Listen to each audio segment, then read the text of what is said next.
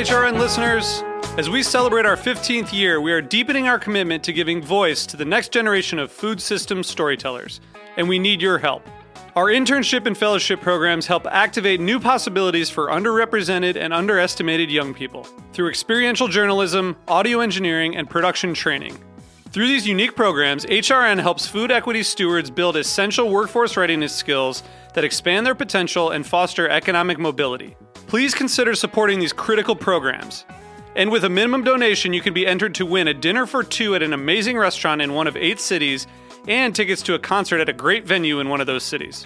We have incredible partners across the country who have donated, as they also share our passion for helping to educate the next generation of food systems storytellers. Check out heritageradionetwork.org/15 to donate and enter to win today. That's heritageradionetwork.org/15 to donate and enter to win today.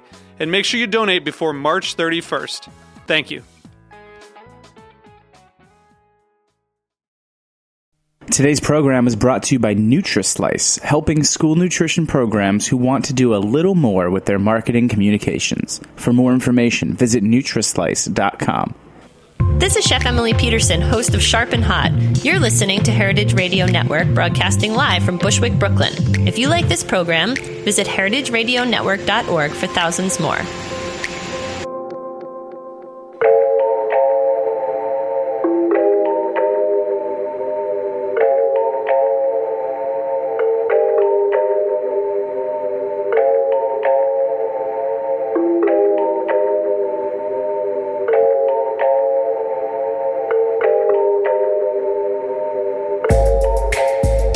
Happy New Year from Inside School Food. It is January 18, 2016, our first episode for 2016.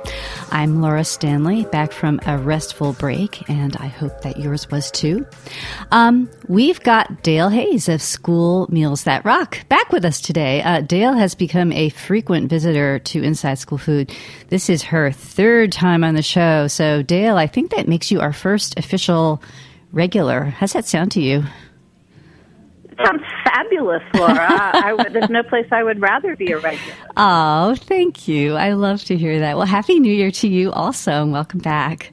I can't think of anyone better to turn to when we enter a new calendar year or gear up for a new school year, as a frequent and tireless traveler to districts all over the nation. You really are the best person to turn to for that 60,000-foot view, which is really what I want to take today.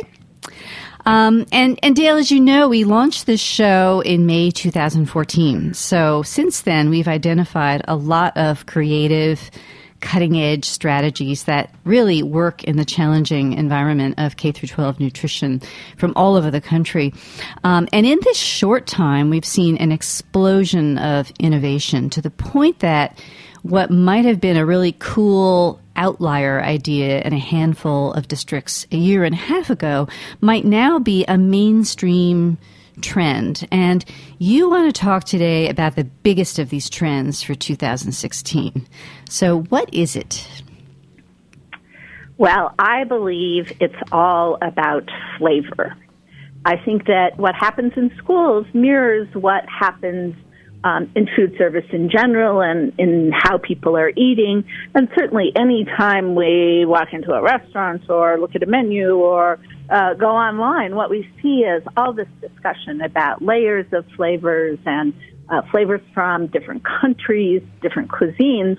And I think in schools, what has happened is that the focus has shifted purely from meeting the guidelines and, following the meal patterns and that kind of thing to making sure that food appeals to students. And I think that appeal is showing up in a few dramatic ways. One of them is to make food more appealing on the line and on the tray. But really, honestly, I think all the talk these days is about flavor in school meals.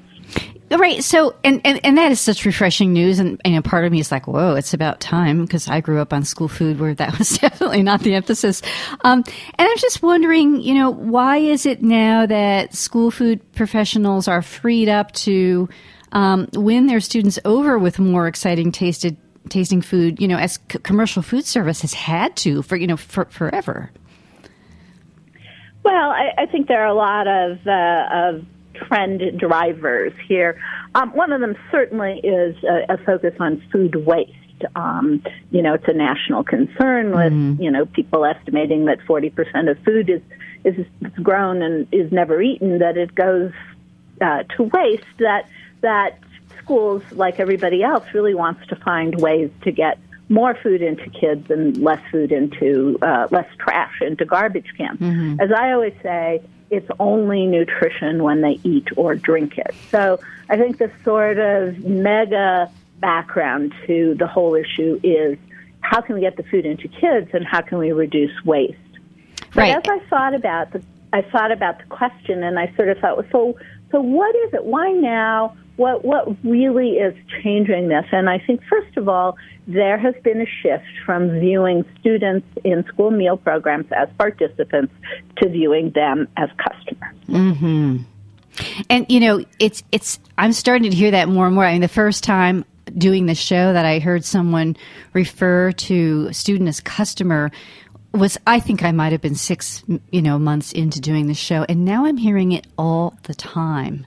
So it's an example of a sort of a new idea that just kind of took off. The kid is the customer. And when you talk about avoiding food waste, we're also talking about bringing up participation and avoiding sort of just the waste of the program. And that's become more of an issue as we've needed to reduce sodium and meet the new nutrition regs. And you said that reducing sodium has really put the emphasis on flavor innovation too. Can you talk about that? Well, in any food, reducing sodium puts the emphasis on flavor. I think, as in sort of our the transition in food over the past couple of decades, if you put enough salt in something or enough sugar or enough fat, it's appealing to people. And when you begin to back off those things, then you have to look at, so what is it that can excite people's taste buds besides sodium, fat, and sugar.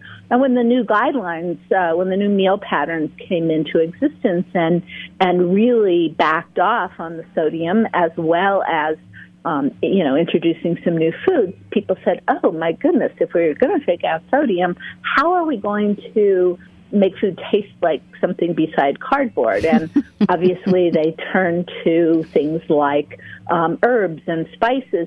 And also I think another realization is that cooking techniques have a lot to do with flavor. So that one big trend I see is roasting vegetables in schools, and roasting vegetables with a little bit of oil and maybe some balsamic vinegar, maybe some herbs. That brings out the inherent sweetness in the vegetable. So a lot of different things are going into an emphasis on changing flavor. But, you said something in sort of introducing the whole topic that I think really brings up the third major reason why flavor in K-12 has become such an issue, and that relates to customer expectation. I mean, customers have much higher expectations now in terms of their food experience. You can even go to fast food now and put different toppings and different flavorings on your, burger or your chicken sandwich. Mm-hmm. So overall, there is this enhanced or an expectation for enhanced quality in food. And I think we realize now that applies to the youngest customers as well, that children come to school with some expectations because, honestly, they've been going out to eat more than they've been eating at home. Right. So those expectations translate to the cafeteria, the dining experience at school as well. Right. So, regular listeners will have heard what you're saying before. This is not a new idea, but what you're saying is really changed is that it has gone from a few innovative districts thinking about food this way to, it being maybe not everybody, but it's super widespread. I'm thinking of the episodes we did in 2014 with a couple of real pioneers in scratch cook school meals program. For instance, Ann Cooper has been working it for years. Kent Getson in Wenatchee, Washington State is another longtime rock star. Both these folks are CIA grads and think this way. But now we're seeing the kind of innovations that Ann and Kent have introduced and have been working on for years showing up everywhere. All obstacles be damned. It's happening pretty fast. And I guess my question to you is, how is this possible? Because not every district is headed up by a CIA-trained chef. Well, there is training, and there is more training and more training. And I agree that there have been, there are always the rock stars and those on the cutting edge knives, kitchens. But anyway, there are now so many opportunities for kitchen staff to be trained in culinary techniques, be trained in flavor, be trained in customer service, and that training has come at all levels. I think it's important to recognize that at the same time, some of the rock stars were doing their thing. USDA, through a Cooks for Kids series that came out of the National Institute for Food Service Management, which is now known as the Institute of Child Nutrition. Mm-hmm. They did a whole video series, and they went around the country and they talked to people in schools, and in their same community, they talked to people in a restaurant. So I remember one that was about pizza, and they talked about how, a school was making their own from scratch pizza, and then they went out and went to a local pizzeria where they had a wood-fired pizza oven. Well, now what I see is that some school districts now buy their pizza crust from a local well-known company. That's true in Portland Public Schools, for example, in Oregon. Mm-hmm. So they're taking that they're connecting up with some of those foodies in their community and bringing that into the school environment. We've also seen chefs moving themselves into schools, mm-hmm. and I think that chefs woke up one day and said, "Oh, wow, working in schools, that sounds like it has better hours than 80 hours in the kitchen."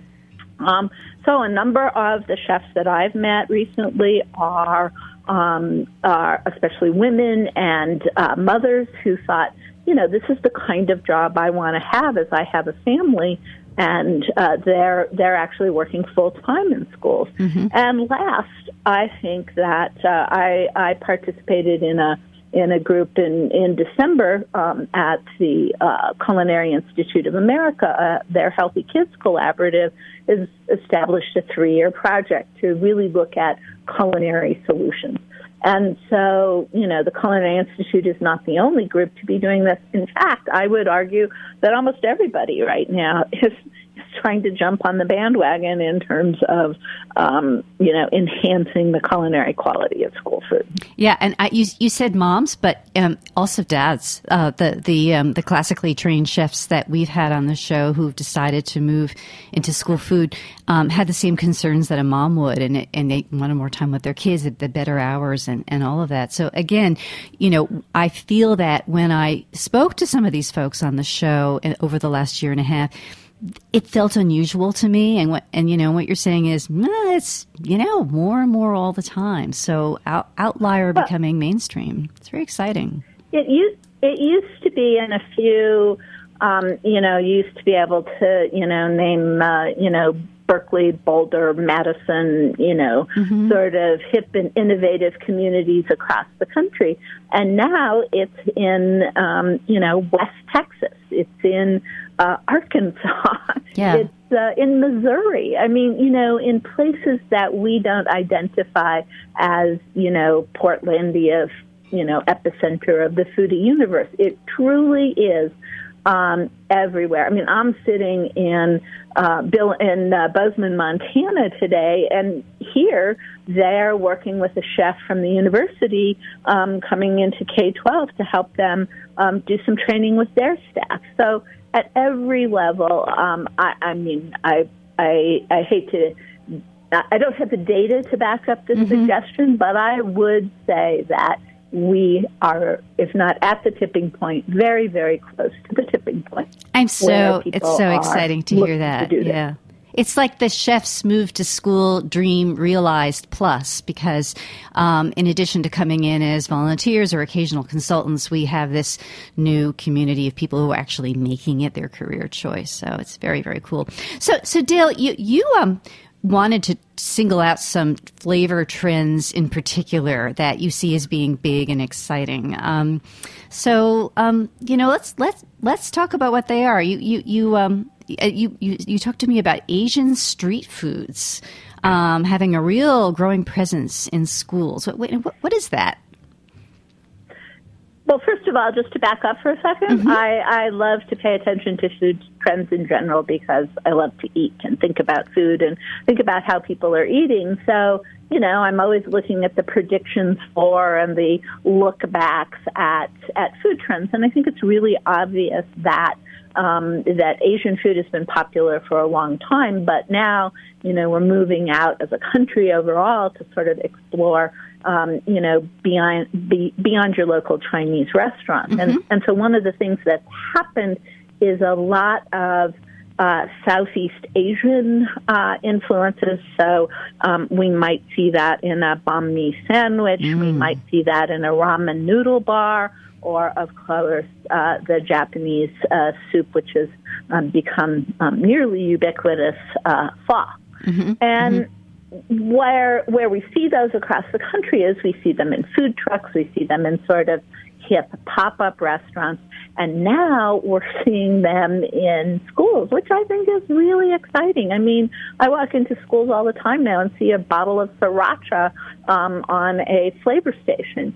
I got a tweet this morning from a school district where today they're serving their first banh mi sandwich, Vietnamese sandwich, as a test in their high school. Now, it's not totally authentic in that it has to meet, those meal patterns we know about, right. But it has all the basics. It's made on a whole grain flatbread, and it has some wonderful Asian slaw in it. Great way to get the vegetables. It has a lower sodium sliced ham. So they're taking the concept and bringing it to their schools.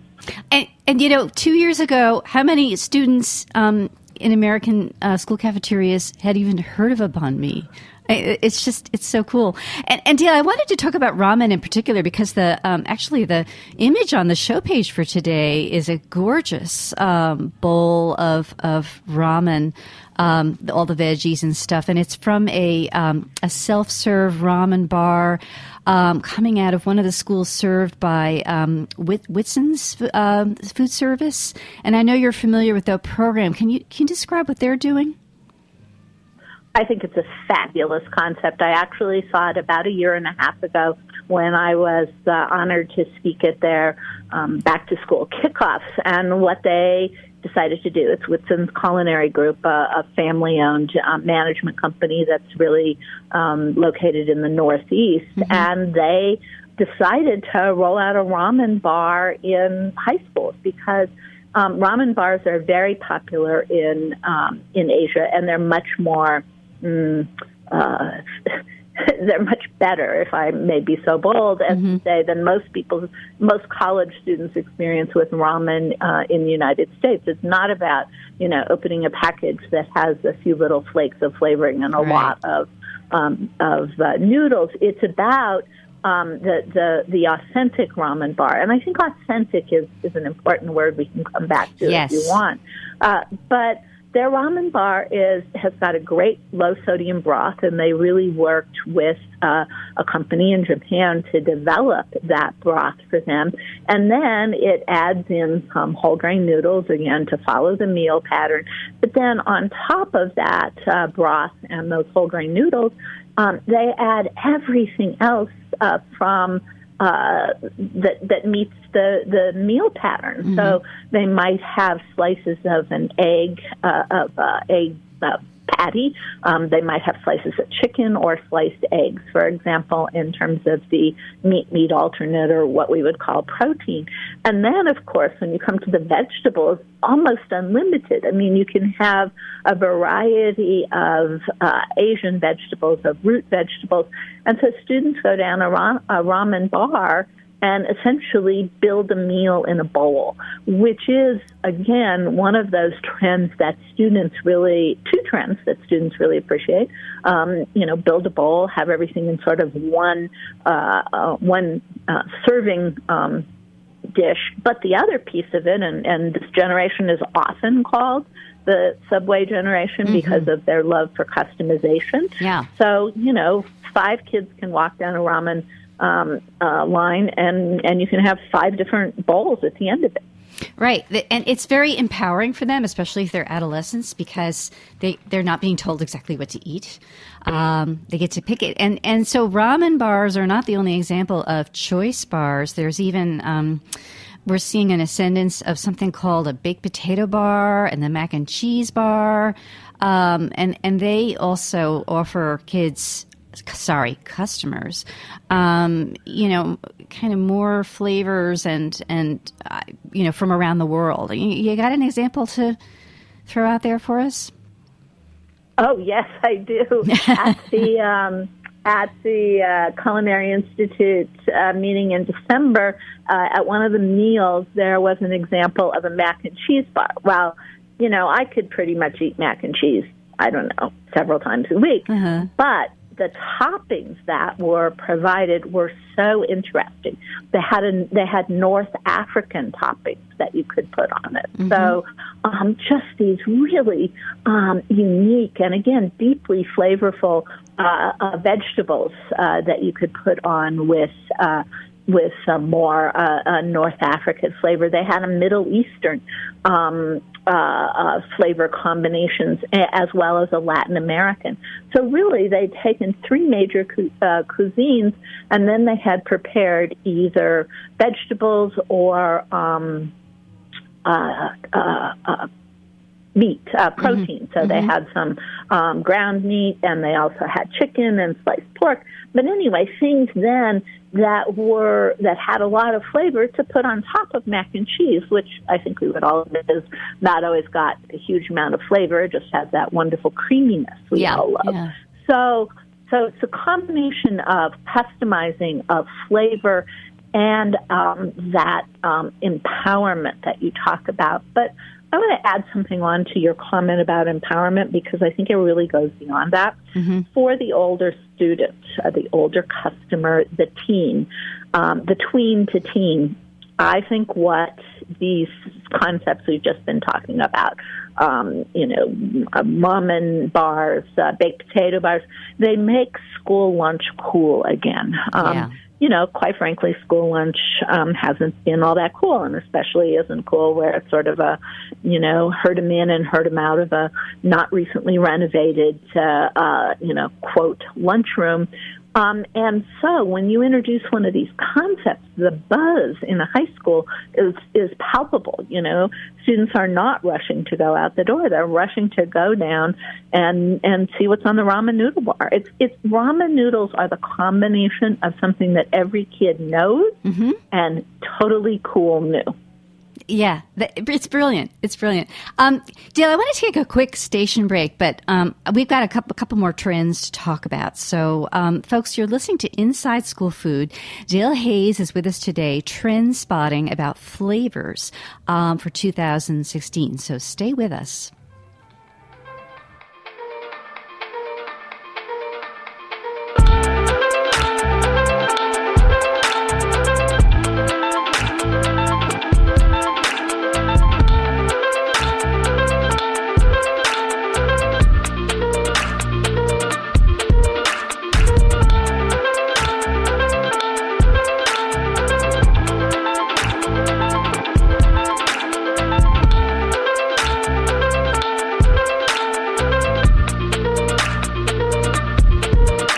Today's program was brought to you by NutriSlice.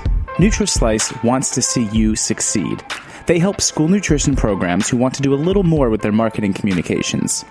Nutrislice is all about helping people increase their nutrition IQ. Their products are designed to engage, educate, and inspire greater levels of personal wellness. Whether you're interested in communicating the virtues of your nutrition program, upping your game in the fight against childhood obesity, saving money, or becoming more innovative, Nutrislice has the tools for you. They can help you reduce food waste by getting kids excited about eating healthy foods. Is your program serving healthy foods but not getting the credit it deserves? Nutrislice can help you communicate all the great things you're doing to parents, students, school administrators, and the community.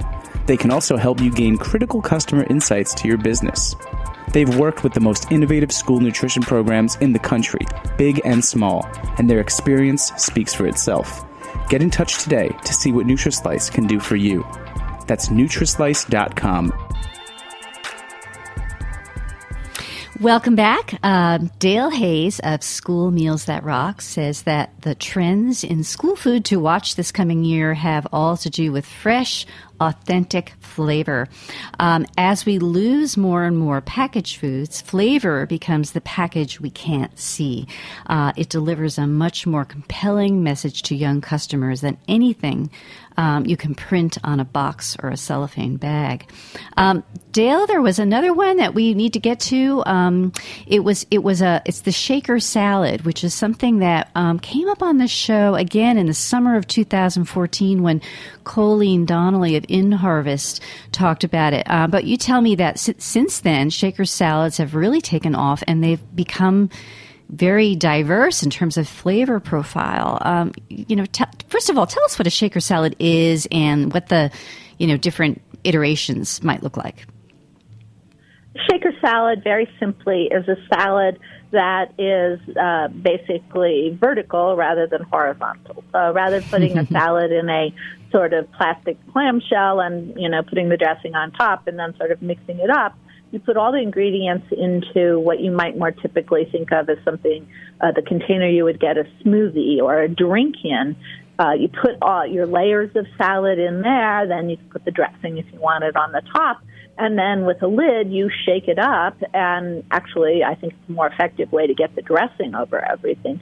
But it also provides a more walkable, grab-and-go kind of experience, which is one of the things that students are looking for. Mm-hmm. It started out quite simply. When I first saw shaker salads, I think probably even 2013, people were talking about just taking your most common Caesar salad or chef salad, and they were layering that into a shaker salad, which is nice.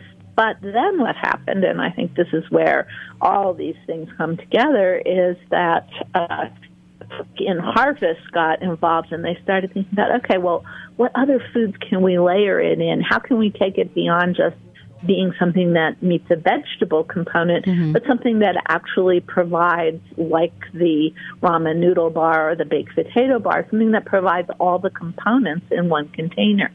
So now what we see is a layer of grains, and that might be something like quinoa, it might be barley, it might be wheat berries, whole variety of grains. And then we see the protein layer, and again, that might be meat or meat alternates. Really sliced eggs, hard-cooked eggs are beautiful in a shaker salad.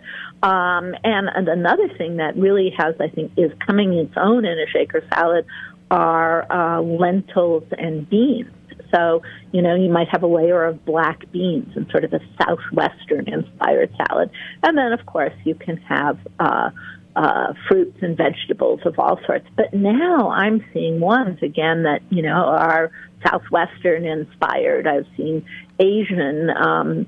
Speaking of Southwestern, actually saw a picture the other day. Essentially what it looked like was a shaker salad that looked like the sort of ubiquitous 7-layer dip, the beans and cheese and sour cream and salsa that's very popular at parties. Oh, so like the taco dip, yeah.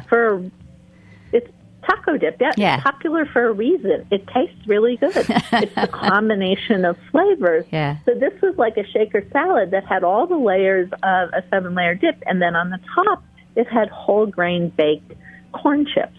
So it essentially, again, was a meal in a container, and I thought, oh, I would love to have one of those. Most of these are served with like a longer spoon so you can get down through all the layers. But the breakfast take on these, which I think is also an enormous trend, and we shouldn't leave out what's happening with breakfast, are parfaits.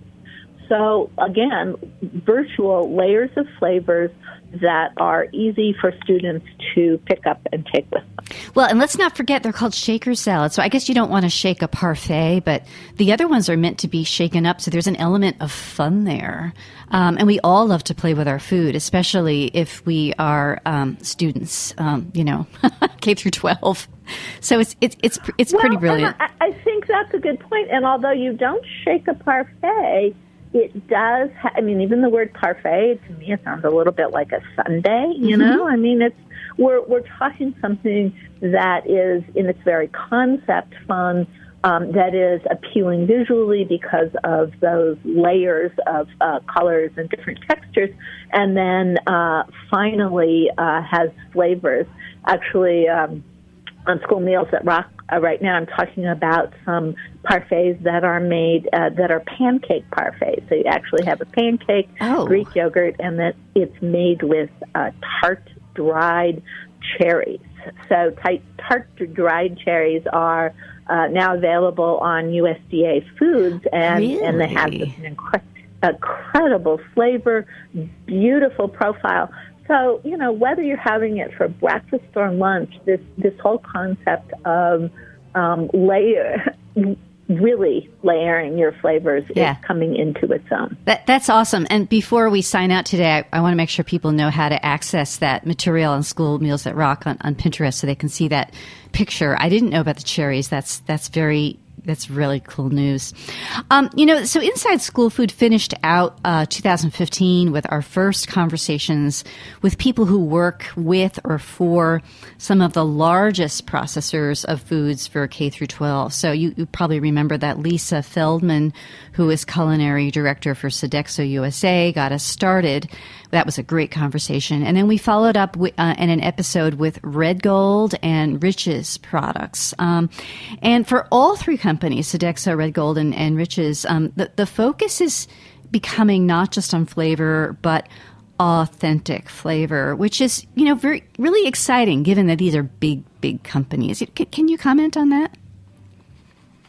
Absolutely. And I think all those companies, as well as smaller players in the food industry, really are looking at not just saying we're focused on flavor, but really focusing on flavor. And I think it really comes full circle to how we started this conversation, which is the fact that young people do have they're little foodies in a lot of ways. They have expectations because of what they're experiencing in the world at large. They have an expectation of flavors. So big companies, local purveyors that are interacting with schools, all of these folks are looking for those authentic experiences. And I think one of the things that plays into this is we are a country of immigrants. And looking at the places and the innovation that's going on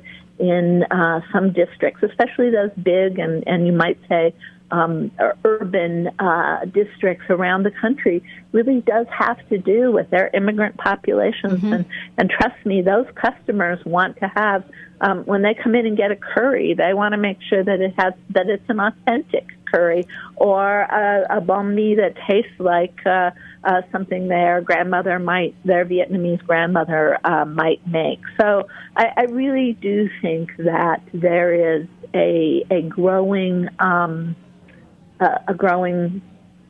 focus and a real focus on flavor in school meals. Yeah.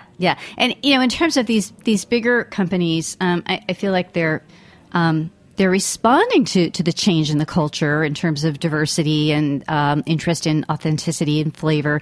And they're also acting as change agents in that they're kind of facilitating this for schools. I mean, that's what Lisa Feldman was talking about partnerships with companies like Riches that are themselves introducing cleaner label foods that can be adapted to a kind of a partial scratch situation.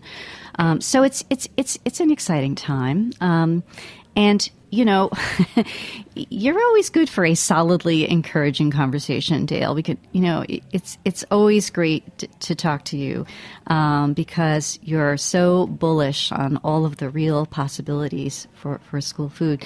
And you've just given me lots to follow up on in the coming year. So thank you once again for joining us. Well, I am delighted to do that. And I'm bullish not because I live in La La Land. I'm bullish because of what I see. And I see these things every time I visit a school. I'm very excited. Next week I'm going out to San Diego, and I'm going to visit a couple of their schools and see what they're doing with their school gardens that basically go directly onto a salad bar. So, I'm, as they say, I'm not making this up. It's happening in real life, and it's very exciting. Yeah.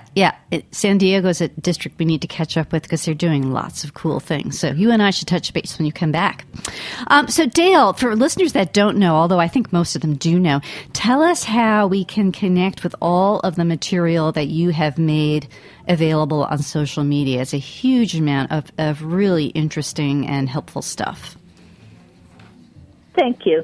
For sort of ongoing pulse of what's happening in school meals, I have School Meals That Rock on Facebook and School Meals Rock on Twitter. Love to have people follow me there. But honestly, one of my favorite projects right now is Pinterest, because Pinterest to me feels like a way not just to sort of, throw out an occasional, here's a really cool thing. It's a way to document that building library of what people are doing. So on School Meals That Rock on Pinterest, I have boards. I actually have a banh mi board. I haven't started a ramen noodle board yet, but I will. One of my newest boards I'm very excited about is Star Wars in school meals.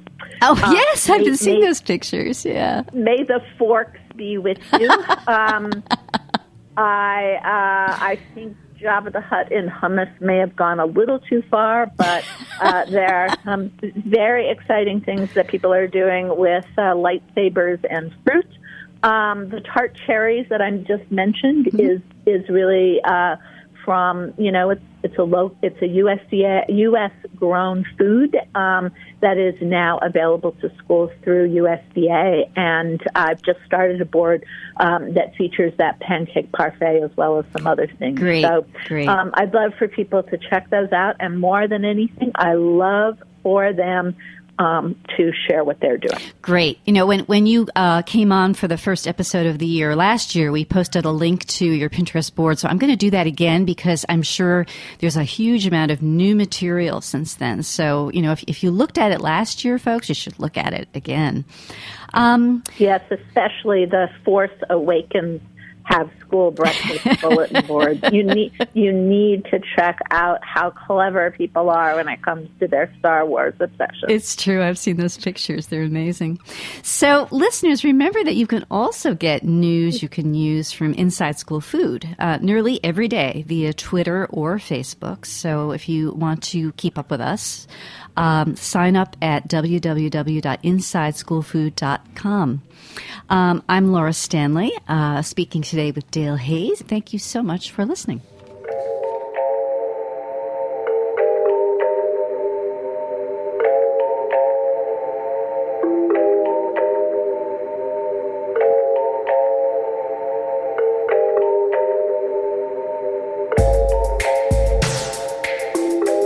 Thanks for listening to this program on heritageradionetwork.org. You can find all of our archive programs on our website or as podcasts in the iTunes store by searching Heritage Radio Network. You can like us on Facebook and follow us on Twitter at heritage_radio. You can email us questions anytime at info@heritageradionetwork.org.